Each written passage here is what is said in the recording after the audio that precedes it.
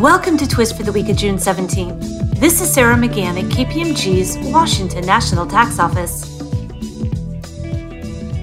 Recently, an administrative law judge for the New York Division of Tax Appeals held that for purposes of computing New York entire net income for the tax years at issue, a taxpayer could not exclude royalty payments received from foreign affiliates.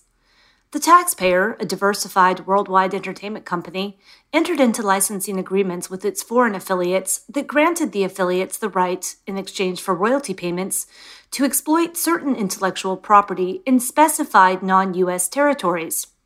For the tax years at issue, 2008 through 2010, the taxpayer deducted the royalty payments in computing entire net income on its combined New York tax returns.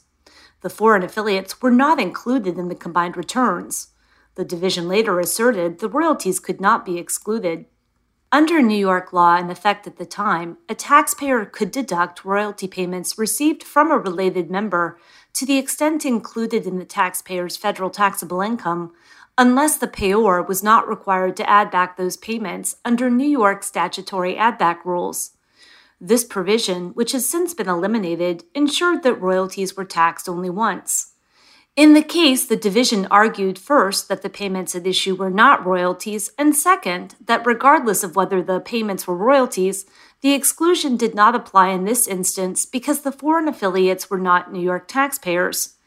Conversely, the taxpayer argued that the exclusion applied regardless of whether the payor of the royalties was a taxpayer. The ALJ first determined that the payments made by the foreign affiliates were indeed royalties.